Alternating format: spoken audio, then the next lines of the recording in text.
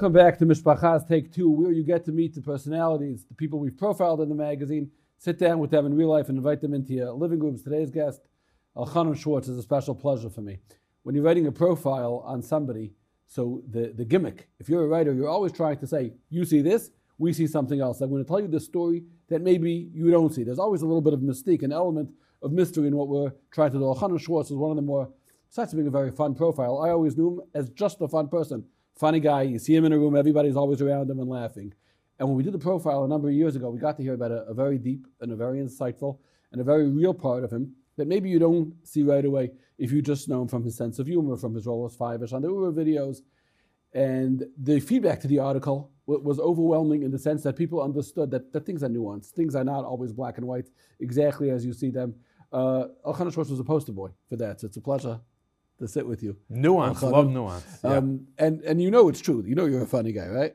I don't know. You know that people laugh when they see you and there's expectations. I have a big following from ages like 5 to 9. That's very special. That's very nice. That's big. How old are your oldest kids? I do a lot of, my oldest is 11. So, boy? We're getting close. He's a boy, my 3 boys, and then we're getting to a point probably where they're going to be mortified of me. You're Elchanan Schwartz's son. Oh. They're quiet. They're gonna, they still think it's nice.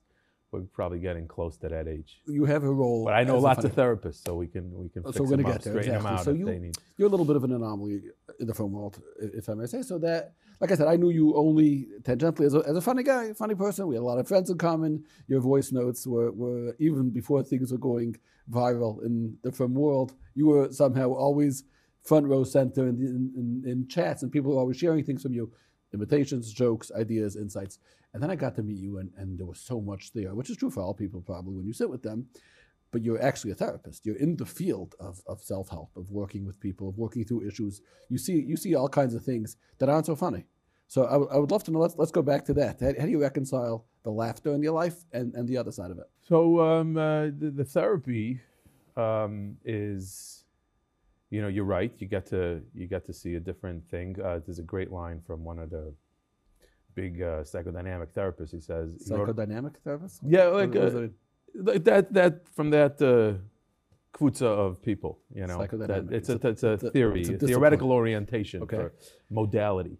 Yeah. Uh-huh. So he says he wrote a book to like the future therapists, and he talks about like the pros and cons of the job. And one of those things that he lists as a pro to the job, like what's a benefit of being a therapist, is that you get like a backstage pass to life. You get to see like behind the curtains. You know, when you walk around, you see everybody. That's amazing, because one of the things, forgive me for making you uncomfortable, you nail it. Your ability to call things in the film world as you see them, you're very astute. You say in just a few words, you're able to gauge a situation, usually able to find the funny element within it and say it in a sentence, which is essentially a backstage pass to from life. I always thought, you know, I remember reading, I forgot reading, like maybe like Dave Barry, and who was the guy who wrote the book, All I Need to Know, I Learned in Kindergarten. Remember that was like popular. Those were 2 books that were floating around the BMG dorm when I was there. And what I noticed is that the difference between anybody who knows you spent a lot of years in dormitories in your life, like a decade. Yeah, I really liked it there. It was great for me. And the difference between a comedian making observation and a philosopher or a psychologist, you just take it to the next step. The comedian just points out the discrepancy. He just points out the problem, the anomaly, that something's bizarre here. And then he just kind of leaves it. But the therapist kind of says, okay, now what's Takab Shad in that? And saps all the humor out of it and turns it into like a thing. But I always notice it's just one step further. Do your patients appreciate humor when someone's sitting with you and talking about something real that they're dealing with? I'm not so funny, and I mean, I try, I'm not so funny in the room, I guess, as a therapist. I love the schmoozing of it. It's a lot of, at the end of the day, you're sitting down, you're talking to someone. Now you work both in private practice and you work at Bina. Right, so I do crisis counseling for Bina, which is Tell me a little bit about that. Nonprofit that helps people with traumatic brain injury and stroke. So I do kind of crisis counseling for family members, sometimes for the person themselves. Mm-hmm. That's what I do most of the time, and then I have a private practice in Brooklyn and Lakewood as well. Oh wow, very nice. I wanted to just mention something else that came up, but that's how we roll over here. You were an older single.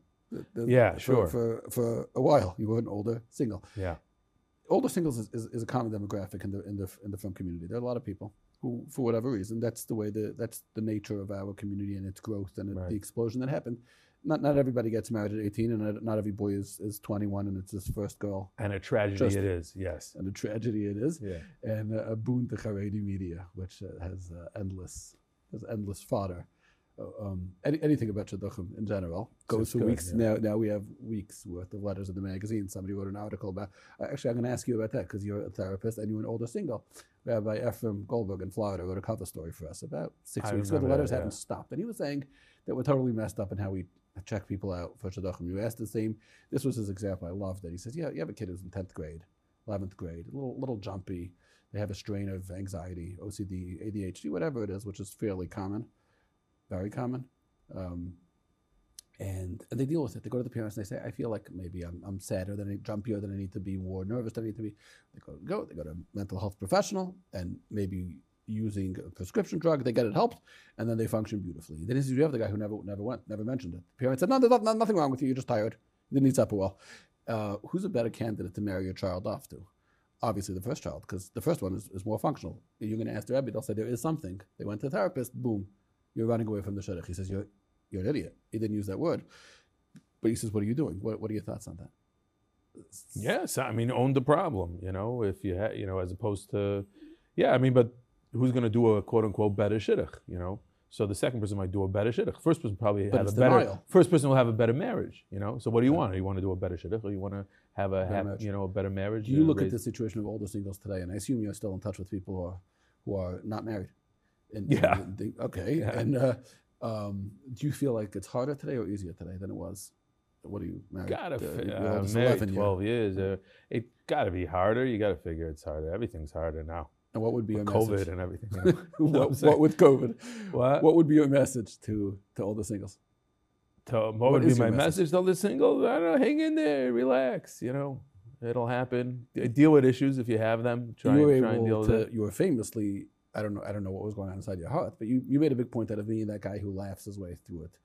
And there was a point in your life, I think in Toronto, where you were hanging out with kids who were 18 or 19 and working with them, and you were 25, 26, whatever you were. Yeah. It's not ideal. It's not in terms of your social interaction that a person needs to Yeah. thrive. It's not ideal, but you made it work. Yeah, whatever. I didn't have much of a choice, Okay. like most people, when people make things work, it's usually because they have to make them work. So you So make them work. where did that come from? Who inspired you? Where did you get the Inspiration? Yeah. My cousin, my uncle, the people that I was with in Toronto. I had great friends and people. Them, some of them, in Toronto. Great people to work with. Rabbi Breidowitz, to work for Rabbi Breidowitz. All these people. It's great stuff. It's great stuff. Tell me the story about Rabbi Breidowitz. You once told me the story why you made him Masada Kedushin at your wedding. I found that Because he very- fired me. You love that story. Why do you bring it up every time we speak? It's a great He story. told me I was single. I was in Toronto. I couldn't date a lot in Toronto. At the end of the day, I was doing good work there, but every time I wanted to date, most of the time I had to go back to Brooklyn, to Tri-State. Yeah, and you're bringing us back to an era where you could actually leave Canada and come back to Canada. yes, Different yes. time. So Yeah. some of our viewers may That's not know over. that there was a time that you Yeah. could go across the border, right? Yeah, so not anymore. But in those days, you could still travel. He said it's not conducive, and I didn't. I was too lazy to. I schlepped And you back like every teaching. So place. you said, I'm staying here and I'll date. Yeah, whatever. it kind of petered out. He's like, listen, he says, I feel like I'm enabling you, so that was that. And then And I got you were engaged. disappointed? Of course. But you picked up your I was bags. disappointed. I was furious. I was fuming. You're firing me because you want me to get married? What is that? Yeah. Now you too. Everybody else wants me to get married. Now you also. But I was engaged. A year later. So I guess it worked. And you made him, and he was Masada Kedushin. And he at your was wedding. Masada Kedushin on the way. I think it's a great story. Yeah. You understand why it's a great story? Yeah, sure. Okay, that's with all the singles. Back to you. So you're sitting in Bina, you do private practice. And Private do practice, you specialize in anything in your private practice? I do a lot of adjustment-related stuff, Explain. like life. I do a lot of teenagers, but a lot of people that are dealing with difficult circumstances in life, I would say, or transitioning to different older singles, 23-year-old to 30-year-old guys that are kind of figuring out what to do next in life. The frum world divorce, has children of a divorce, problem illness, grief, all those kind of adjusting things. to that new reality. Yeah, or going through So kind of this life past year must have been circumstances. very, very difficult. It for was you. very interesting, and a lot of anxiety in general. A lot of anxiety and that kind of stuff. Also, anxiety, grief, things like that. Past year was very interesting, and I think most therapists will tell you that from like March 2020, pretty much wiped out people's private practices, which was a fascinating phenomenon. Because no one would come in. Yeah, no one was coming in, and just I don't know if it's just that no one was coming. Like no one somehow needed mental help for a couple of months there. Everybody, I know that maybe the private organizations, or maybe the free, or maybe it was a money thing, maybe it was. And they functioned. Apparently, I mean now it's booming. So, but how do you understand that? March, April, May, June, nobody came in and they were okay, Everybody. or they weren't okay. They just couldn't get out. No, I think that you were kind of mandated to sit at home and and just chill. So everybody sat at home and chilled. There was no conflict really. You moved your practice to Zoom, or you do it? I did, but even then, it was not. From what I understand, for those couple months when everybody was in quarantine and everybody assumed that everybody was losing their minds, people were doing okay. Surprisingly, maybe people were home. Maybe in the frum world. I don't think it was like that. In the private practice of the frum world. I got you. How do you understand that a therapist-client relationship should work on Zoom as effectively as in real life? Or that means, is that a question on you, the fact that you're able to do it on Zoom? Or really was a bit the average? It shouldn't have been that way. And you made it work. I have clients that I always saw on Zoom, and it's not bad. Really? It's not bad. I like, ideally, even if you're going to meet someone on Zoom, let him come in, let you meet personally a couple times. It is surprisingly... you would think, like I still think that, like, it shouldn't work as well on Zoom as it does in I can't interview people on Zoom. There's just no flow. It doesn't work. I'm not able to connect. Somehow it seems to be okay. You're able to do that. It's not. I would, if I had a choice, I would prefer to do it in person. If we're talking about the last 12 months, we're talking about the COVID era. Yeah. Made and speedily in our days recover. You saw a lot. What COVID?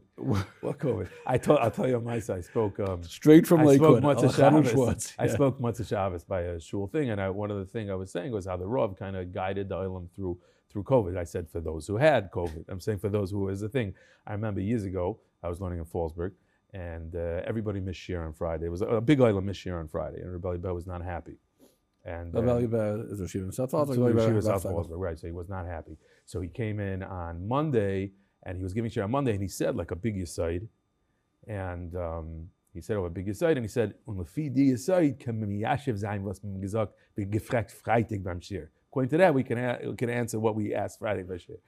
Das ist für die, was gewinnt auf Freitag. Für die, was nicht gewinnt auf Freitag, kann man nicht gewinnt schwer. Right? So it's like, so I was saying, the Rav led the Olam through COVID. For those for whom it was. For those who never had a problem, it was... I have a side question. I like saying that because it's one of the few things I could say over for a Rebbe. That you understood. That I understood. You got the whole about. Yeah. You just imitated one of the Gedolei Rosh Yeshiva in America, a tzaddik, a gaon, and a kaddish. Yeah. And you're able to do something that nobody else can do. Most people, if I was sitting across from somebody imitating Rosh Yeshiva, I would look at him in horror. And you have this ability.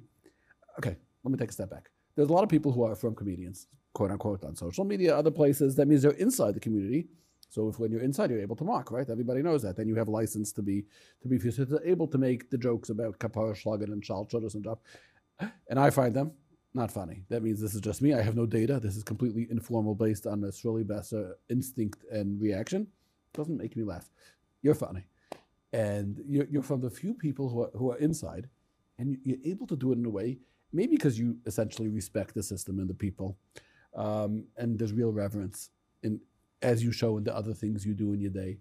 And maybe you just know how to, first of all, do you disagree with me that there's not a lot of funny from professionals? People who are trying to be funny? I think I like funny people. I think there's funny you people out there. Some people are funny, who make you laugh. People send you things and you laugh. Yeah, sometimes. I'm happy to let everybody do their thing. I have a friend, David Bashevkin, who wrote a book. I know him very well. Right, so, we were in Toronto together for his mom, believe it or not. Really? Yeah, he came to learn that. He's funny. And he believes it's an Avaida. That means he sources it in Chazal, the Avaida, and more power to him. That'll You know, kill thinks- any joke, though. You know? The makor for my joke is a medrash rabbah. Not the makar for the jokes, the Parshas makar Vayikra. for the idea of telling jokes, especially over the last year. Uh-huh. You know, as a source of comfort, as a source of chizuk, as a source of whatever it is. So you know, he takes it very seriously. He happens to be funny. He doesn't. Rav Hirsch very into it. Rav Hirsch, seriously. Schleik. No, you know, I think he says by Hamibli and Kfarim b'Mitzrayim, when the Klaisol told Moshe Rabbeinu Hamibli and Kfarim b'Mitzrayim, he's like, what are they saying? What are they saying? Right. So So- it so sounds Hirsch like a says cynical thing something- to say. Like, He said they came over. They're like Moshe, Hamibli and Kfarim b'Mitzrayim, like this Jewish sarcasm, that got us Rav through 2,000 years. I believe it's. I heard all it- pseudo from intellectuals drop Rav Hirsch. That's why I'm wondering. But you're saying this is. This the real- is what I heard. If I was really trying to drop Would you names, imitate Rabbi Wachtweigel in front of Rabbi Wachtweigel? Not probably fair. No. Have you ever I imitated? wasn't, he doesn't have such great memories of me. Someone who was like, Who would you imitate in front of them, or who have you imitated? You're very good at it. who have I imitated? One second, is there a in front of? chachma to imitating, or it's just instinct? Either you have it or you don't. Is there I something think it that comes from like having a lot of listening to people just a lot, and then eventually, like I grew up with my mother was a history teacher, so she was constantly preparing history class and listening to Berl Wine. So by the time I was like 14, 15, I was like, the story of the Jewish people in 1876, before the advent of Eli Whitney and the cotton gin, whatever. It did just you kind ever of. do it in front of Rabbi Wine? He seems like he can handle it. Yeah. So Did you ever? You once told me a story about imitating Rabbi Levin. That's all about Chaim Levin on the mic in camp, and he came and No, I was imitating Rav Gifter on the mic. Gifter, in sorry, camp. could you tell us the story? And I was imitating Rav Gifter on the mic, and someone came running to the office. saying Gifter was already deceased. that was a year or two What before. was the imitation? Share it. No, I can't. I don't want to. You're gonna get. I'm gonna get hate mail. No, you you know? won't. Yeah. You won't. And it's Who, from Rav Gifter? Go- He was a tremendous orator. So he was. when you imitate Adam Gadol, yeah. it brings. I think the Talmidim connect. You're doing something for them. I think most people. I would say 99% of people they're like. I have a friend. His name is Ezi Wartelski. He's a talented imitator, and he went to the Shiva for Rabbi Trank, Uh-huh. and he imitated Rabbi Trank to the kids, and they loved it. They appreciated what he Yeah. was doing because that was his way of reconstructing something. It was- There's it was his- always that one guy without a sense of humor, though. Right. There's always totally. You grew totally up in Cleveland, goes so over. you probably met one or two of them. Cleveland's actually pretty. I find Cleveland's pretty laid back on this kind of stuff. That's what I had thought. People from Cleveland are funny. I No. find that a lot of my Cleveland friends are very talented. Yeah, I didn't say talented. I said funny. funny. Yeah, funny, talented, whatnot. Not Yeah. good at the stock market or anything like that. Or they're good at they're humorous, big sports fans usually, Cleveland and you do a lot of housing rehabs.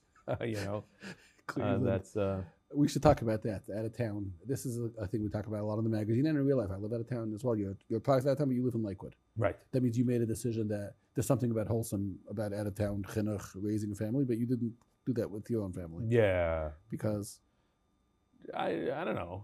Where am I going? You Where's, imitated where's, Rav my, Gifter. where's my wife? Where's my wife? My wife's from Brooklyn, first of all. So there's a limit to when we got married, she thought that Cleveland was, oh my gosh, I'm gonna have to, fly 4 hours every time I want to see my parents. It wasn't a thing for her. Got She it. really did, grow up, and there's in her map of the United States is Brooklyn, Borough Park, Williamsburg, Muncie, and then on the western else? seaboard is Cleveland, Chicago, Detroit. Like when you're a kid and you think that, Eretz Yisrael looks like, there's the Kaisel, and then down the block is Brisk, and then Kever around Rachel. the corner is Kever Rachel and and then the Uis. Uris right. and Adar Gula, yeah, of course. Right. Got it. Okay. So take a step back. Rav Gifter. So you're imitating Rav Gifter on the mic, and somebody tells you The Rashiv is here, and and this and that. But he turned out he was laughing. he was laughing. Yeah. Because he appreciated that you were I don't recreating know. something. I don't know. I maybe just thought it was funny. I don't know why. Anybody else that you've imitated in front of them or their children, their family? I once imitated Reb David Shussel in front of Shlomo Feivel. He thought it was good. What do you do? I can't do Reb David now, but I did Reb David in front of Shlomo Feivel. I did Reb David once on the Urathon, And his kid thought the next day in yeshiva thought it was his thought it was father had good. called in. Yeah. What do you do? Do a little Who, bit. Rav David? Yeah, a little bit. Something. I don't know who watches this. You Everybody. know? Everybody. Everybody. Yeah, so But I think it's safe to assume that David Shostal's not watching it. I don't mind that. Rav David, I find that the Reshivas are not, I think it's important to understand about the Lakewood, so-called Yeshivisha Lakewood crowd. You know, people have like this perception of them as being like very intense and, quick to make machos or whatever, this and that. Only on certain things. On 98% of things, they're very laid back. The more Yeshivisha, Happy. they're laid back. Easy. It's like Meir Sharm, same thing, Meir Sharm, right? A Meir Sharm Yid is in 98% of life completely laid back. Altzigut, pseider, the 2% that they really care about, yeah, you don't want to mess with that. But the other 98%, they're very light. It's as opposed to, let's say, you go a little more, you go away from the yeshivas, you go a little more, other types of orthodoxy where like everything is serious to a certain level. Right. Besides the 2% that the yeshivas are worried about, maybe, or something like that. They really overlap. I got you. Right, but that, like everything is like. Let's go to what you mentioned, Urathan. There are those who said you were instrumental in creating that brand, not just of Fivish, which you are Fivish, right? The voice of Fivish. I'm the voice of him. The persona of Fivish. You also were in the early Shmorg videos. There were those at the time who said, I'm going to ask a whole question with two parts. If you don't mind. There were those who said I was in Kyle in those years, and people were very against it because they felt like it was introducing an element of visual entertainment to their kids. Till then, you go to from events, they would never say the word video. So it'd be at a pure Chesim Shana, so it'd say audio-visual presentation. They wouldn't use the word video. Visual. There will be an audio-visual presentation of Shemitah farmers in Eretz Yisrael, or whatever they were showing. No one thought had videos in their houses. Again, I'm a little older than you, and those years, there was no such thing as kids being exposed to videos. It's just not a thing that we did in and then Ura came and it was kosher. It was like a kosher visual entertainment. There wasn't a lot of options in that field, and it was funny and everything. And even more dangerous, the parents laughed their heads off too. So as a parent, I remember telling my kids, "I'm going to watch it." They're like, "Yeah, really?" And I would be standing at the door the whole time, laughing my head off. That's one side of the argument. Like, you really opened the door that wasn't open before. Not a great one. And then you look at the other argument. You look what happened over the last year, 12 months in particular. When parents had their kids home too much, and anything goes. Just sit quietly. I need to think. And anything was wide open. You say, Baruch Hashem, that there was at least alternatives within the world of film entertainment, that my kids are not seeing worse things. I assume I speak for other parents, because I've spoken to other parents about this. So I'm asking a two-part question. Blessing, a curse, both, all yours. I don't really know. I think whenever you have like a shiloh, like as to like introducing something new in Klal Yisrael, you always have to be shaykel risk reward. I think it's been like that at any time something develops, And I'm privileged to work for an organization that they make those decisions. They've taken very seriously. And I assume that they spoke to Chaimans, to the Gedolim behind it. And I can't speak for them. I like me personally. Like, I certainly didn't feel like, oh no, I can't be a part of this. It certainly seems fine enough to me. This is my 2%. I hear the shiloh. But I'm sure there's people above my pay grade that can make the cut. But I think it's anytime you introduce something new that has a plus and a benefit, and a downside, you have to have people that are gonna, calculate that risk reward. And they did it. I certainly, again, for me, for my kids, it's 100%. It's tremendous. I think it's a great thing. I'm sure there can be someone out there. It was when we put the couch in the Yated. We're introducing, psychology to. I hear this. The film world and therapy. It's hard for me to believe that there are people who think. Not only I think the film world is forward thinking when it comes to mental health. We've been ahead of the game. That means I Mishpacha magazine every week. Therapists, mental health professionals. You see. Well, I mean, it's been out there since 1920. But I'm saying. Yeah, but Mishpacha hasn't. That means we haven't spoken about these things. That people will tell you regularly in regular conversation. Right. Oh, I'm ADHD. Yeah, I'm treating it. In normal conversation at Charles Shudas, they wouldn't have done that 15 years ago. Sure, there's not even a no. There's been a certainly there's been a big change. Yeah, certainly there's been a big change. I'm just saying, like, whenever you introduce something that's going to have a broad impact, it's I guess it's. I remember when the Jewish Observer published their first Olav Hashalom published the article on kids at risk. Remember what a big tumult that was? Everybody 1995, wrote in yeah, that sure. there's like, it was like finally like, oh my gosh, there's kids that are You're, going you're off the pulling derech. back the carpet on Right, that. right. And I'm assuming, and it was nice to have that in those days, that the people went through the Indian and they felt, and there is a risk that like, oh my gosh, now that you're making it a thing, so more kids, you're accepting kids for who they are, so there's a chance that more kids will go left, because they don't feel like they have to stay within the fold as much. It's a big shiloh. Again, my personal opinion, I don't really hear this shiloh so much, but I hear the other side. I know what I would come down, but it's not my call to make. Other You people can make that created decision. characters on the Shmurk, on the Urthon, that were devastatingly accurate to anybody who knows the film world. You made that up in your own brain. You made up that Rebbe with his earpiece. And We did. There's a team at Ura. I don't like that I get all the credit for it. There's a lot of people, that it takes a village to raise a five-ish. An amazing story, Kinderlach. Do you see how truly wonderful and exciting, tremendous and stupendous the Koyach of Chesed is? Bro, this der Heuben Ire is mamisch gewaltig what they do. I saw that as immer mit my own eyes. A boy, was hat einen Keimer nicht Filmen getrogen, in the Shabbos gehiet, oder Kish gegessen, and this same day, I was calling Ire. They should make a Kira Vlachoikem on him. Yeah, I gave him a donation. True story. I wouldn't baloney you. Hey, Jeff Miller checking in for the flight to Yerushalayim. I'm always going to Yerushalayim, man. I don't need to check in much, you know what I'm saying? Because I totally travel really light. I just need to check in my guitar. Careful with it. It's really fragile. I mean, it's emotionally, it's just not ready. And by the way, Shlomo Karlbach, OBM, blessed it himself, and there's just 78 other ones in the world, so this is really special. I'm not sure if I'm allowed to eat yet. I mean, what time zone are we in? On one side of the plane is light, and the other is chayshech.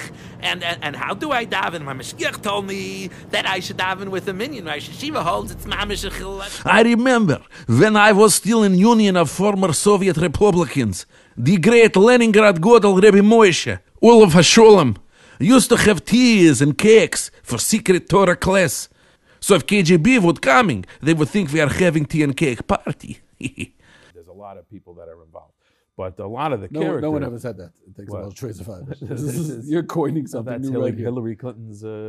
That's what she was going for, I think. For five-ish. No, but there's a whole team. Do you think Hillary Clinton would get five-ish? Do you think she'd find it funny? It doesn't strike me. There is something, by the way, that I didn't cop till 10 years later about having a bunch of Jewish kids running around with a $5 bill. I'm saying that is just wildly inappropriate for It's someone who's feeding into it's today's culture. Yeah, I think there was one neo-white website that once picked it up. Thank God it never became That the anything $5 big. bill is the celebrated. It's they're like, mascot. oh my gosh, there's a bunch of These Jewish guys kids are celebrating a tiger. These guys Yeah. are celebrating a shark, and we're celebrating a $5 bill. that It's feeds into the.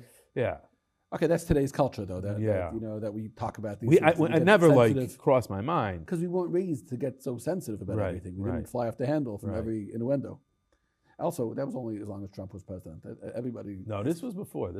No, I'm saying this thing. That Oh, we that's get, hypersensitive. Right. Oh, that's really because it's a dog whistle. We used to not be that way, and I hope we could continue to go back to the old way. It was a Trump thing that everything is a symbol of something else, and this was really.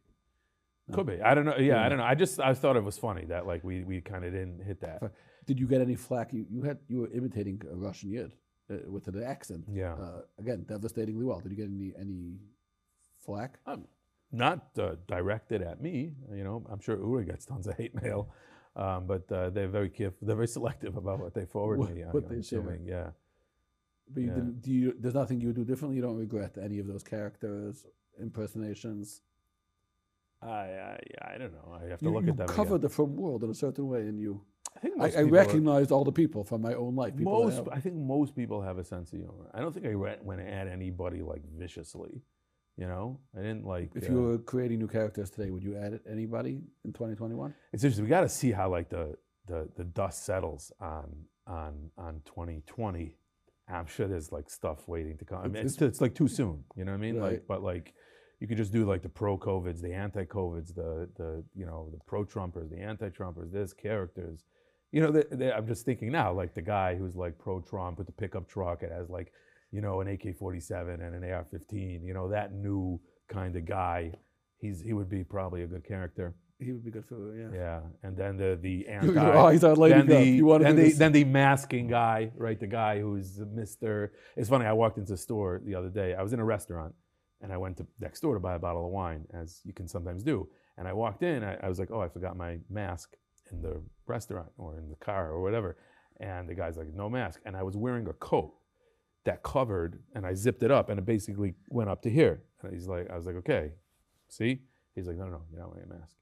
I said, this is better. This is like a hazmat suit. There's no mask, no service, this and that. You know, so there's something. Even though in real life you're probably a little tend more to the pro-masking side in general. You weren't thrilled with the overall response within our community. How do you know that? Just based on personal conversations I've had with you. I think it was a very complicated situation. Very complicated situation. As it devolves, there was a whole report last night on like NBC News is covering the fact that basically they were like lining up the California numbers versus the Florida numbers and kind of looking at that, and basically Florida did per capita better than California did. So I think every film guy saw that. It was like, Florida. So there's a bahala. There's nothing like that. People, you know, no one really knows what the right thing to do is. I think in general, this is more like I see this a lot in therapy, and maybe this is the vort. I don't know. It's something to think about. That people have a very hard time with nuance and being in the middle of something. People like to go either. Sometimes when people are dealing with catastrophic illness, lahavdil, and the people are often will go either to like a place of like, no, the person's going to do okay, and it's complete hope, and we're not. And then there's also the no, it's over, it's finished. It's very hard to be live in uncertainty and ambiguity, so people kind of tend to pull one way or the other, I think. That's what you mean by adjustment, adapting to a new reality. Yeah, living in the middle. Yeah, living in the middle, living with uncertainty. In brain injury, in the recovery of brain injury, you're living with a lot of uncertainty for a long time and a lot of ambiguity. So it's a very kind of it's tough to navigate. You help in your practice, or at Bina, give people the tools to learn how to be in the middle. There's a comment. There's a whole idea in psychology called ambiguous loss. Right? It's this idea developed by a lady by the name of Pauline Boss, that there are certain times when people have experienced a loss in their life, which is ambiguous. Dahainu, let's say sometimes the person is physically present, but emotionally not, like in a type of brain injury. The person's not really there, or they're the same way they were, or in dementias, in Alzheimer's or things like that. The person's physically here. There's no shiva, but they're not really here. The person's there, so it's very ambiguous. Or sometimes missing persons. When I took her training, Pauline Boss, was right when the Malaysia Airlines flight was going on. So that was like another example where there's no closure. I don't like the word. So ambiguous loss. So just kind of introducing people. I find that when I speak to some of the Bina families and we talk, just naming that word, this kind of musik, they're like, oh, they get it as soon as I say it. Ambiguous loss, they chop right away that there's like kind of this ambiguity. And it's very hard because there's no real process. Someone, Rahman al is nifter, there's a shiva, there's a shleishim, there's a thing. Yeah. I think if you go, not to be too, if you go like, what's the first example of ambiguous loss in the history is Yaakov and Yosef. He was there, but he wasn't there. It's fascinating to kind of connect that if you look at that story and the literature about ambiguous loss and to see how much it correlates. Fascinating. To Yaakov and Yosef. Yeah. So you're saying in some strange way the Frum community itself dealt with this lack of a real clear grasp. Yeah, that you would think that there could have been like a little bit more of a middle ground. We talked about 2% and Rosh Yeshiva. Our 2% was probably the kids going to school, Torah. Everybody, every gadol, every rav you mentioned earlier, the heroic job that the Rabbanim have done over the last 12 months. So I think Kehilas, maybe out of town places more with centralized leadership, did a great job in having clarity. So you're saying it came into our 2%. I think there's a difference between opening up yeshivas and opening up shuls and just doing whatever. But it wasn't clear, like you're saying, it wasn't. No, but why? Is there not a middle ground somewhere? Where it's between Montreal, and the third day you have to stay in your study, and just completely curfew. open. What? We have curfew. You have curfew. 8 o'clock at night, everybody's home. Right. The government lets you come out for a drink after bedtime. If you're a tatala, then you could come out. If you're good, and then you're right back to bed. It's stressful. Maybe it really isn't possible to, like, as a matter of policy, like maybe as a matter of policy, there's no nuance. You either have to choose. Nuance I find is that your in thing. general. I think the viewers just saw in the half an hour that we sat together, the way you jumped around from the world of Hirsch and Yaakov Yosef to imitating Rabbi Beryl Wine to being able. You're all about nuance. That's really you're traveling nuance. In a lot of. It doesn't require you to take nuance. a firm position on anything. That's what it's great. You can pontificate one way or the other. I think there is a difference, and when a policymaker, it's very hard to be nuanced as a policymaker. And the Rabbanim were essentially policymakers over. Yes. And politicians. It's similar to, like, it's very hard, like in politics, that it's so polarized nowadays. It's kind of very, you're like, well, why can't you just, maybe you just can't do that. I don't know. Maybe it doesn't work. It's amazing. We're going to wrap it up. This was tremendous fun. Oh, yeah. It's like always talking. Could you imitate anybody, even me, or anybody you want, just once before we wrap this up and say goodbye? I wouldn't imitate Sruli Bessa in front of, who do you want to hear? I mean, we could do. We're a very talented videographer. Hanani Kramer's father-in-law is Rabbi Krohn. I can't do Rabbi Krohn. Really, he would love it. I know he would. And there's a guy out there. Rabbi Friend, it's never too little. I don't know. Jacobson. You got to go old. Like I'm like pre-2000, like Rabbi Victor Miller and those. Rabbi Victor Miller is the most contemporary voice. Now he is. Before he wasn't so. Now he's very contemporary. Like him and Reb Gifter, like those. You're the best. Thank you for coming in. Thank you very much for having me. It's a pleasure sitting with you. Chazak Baruch.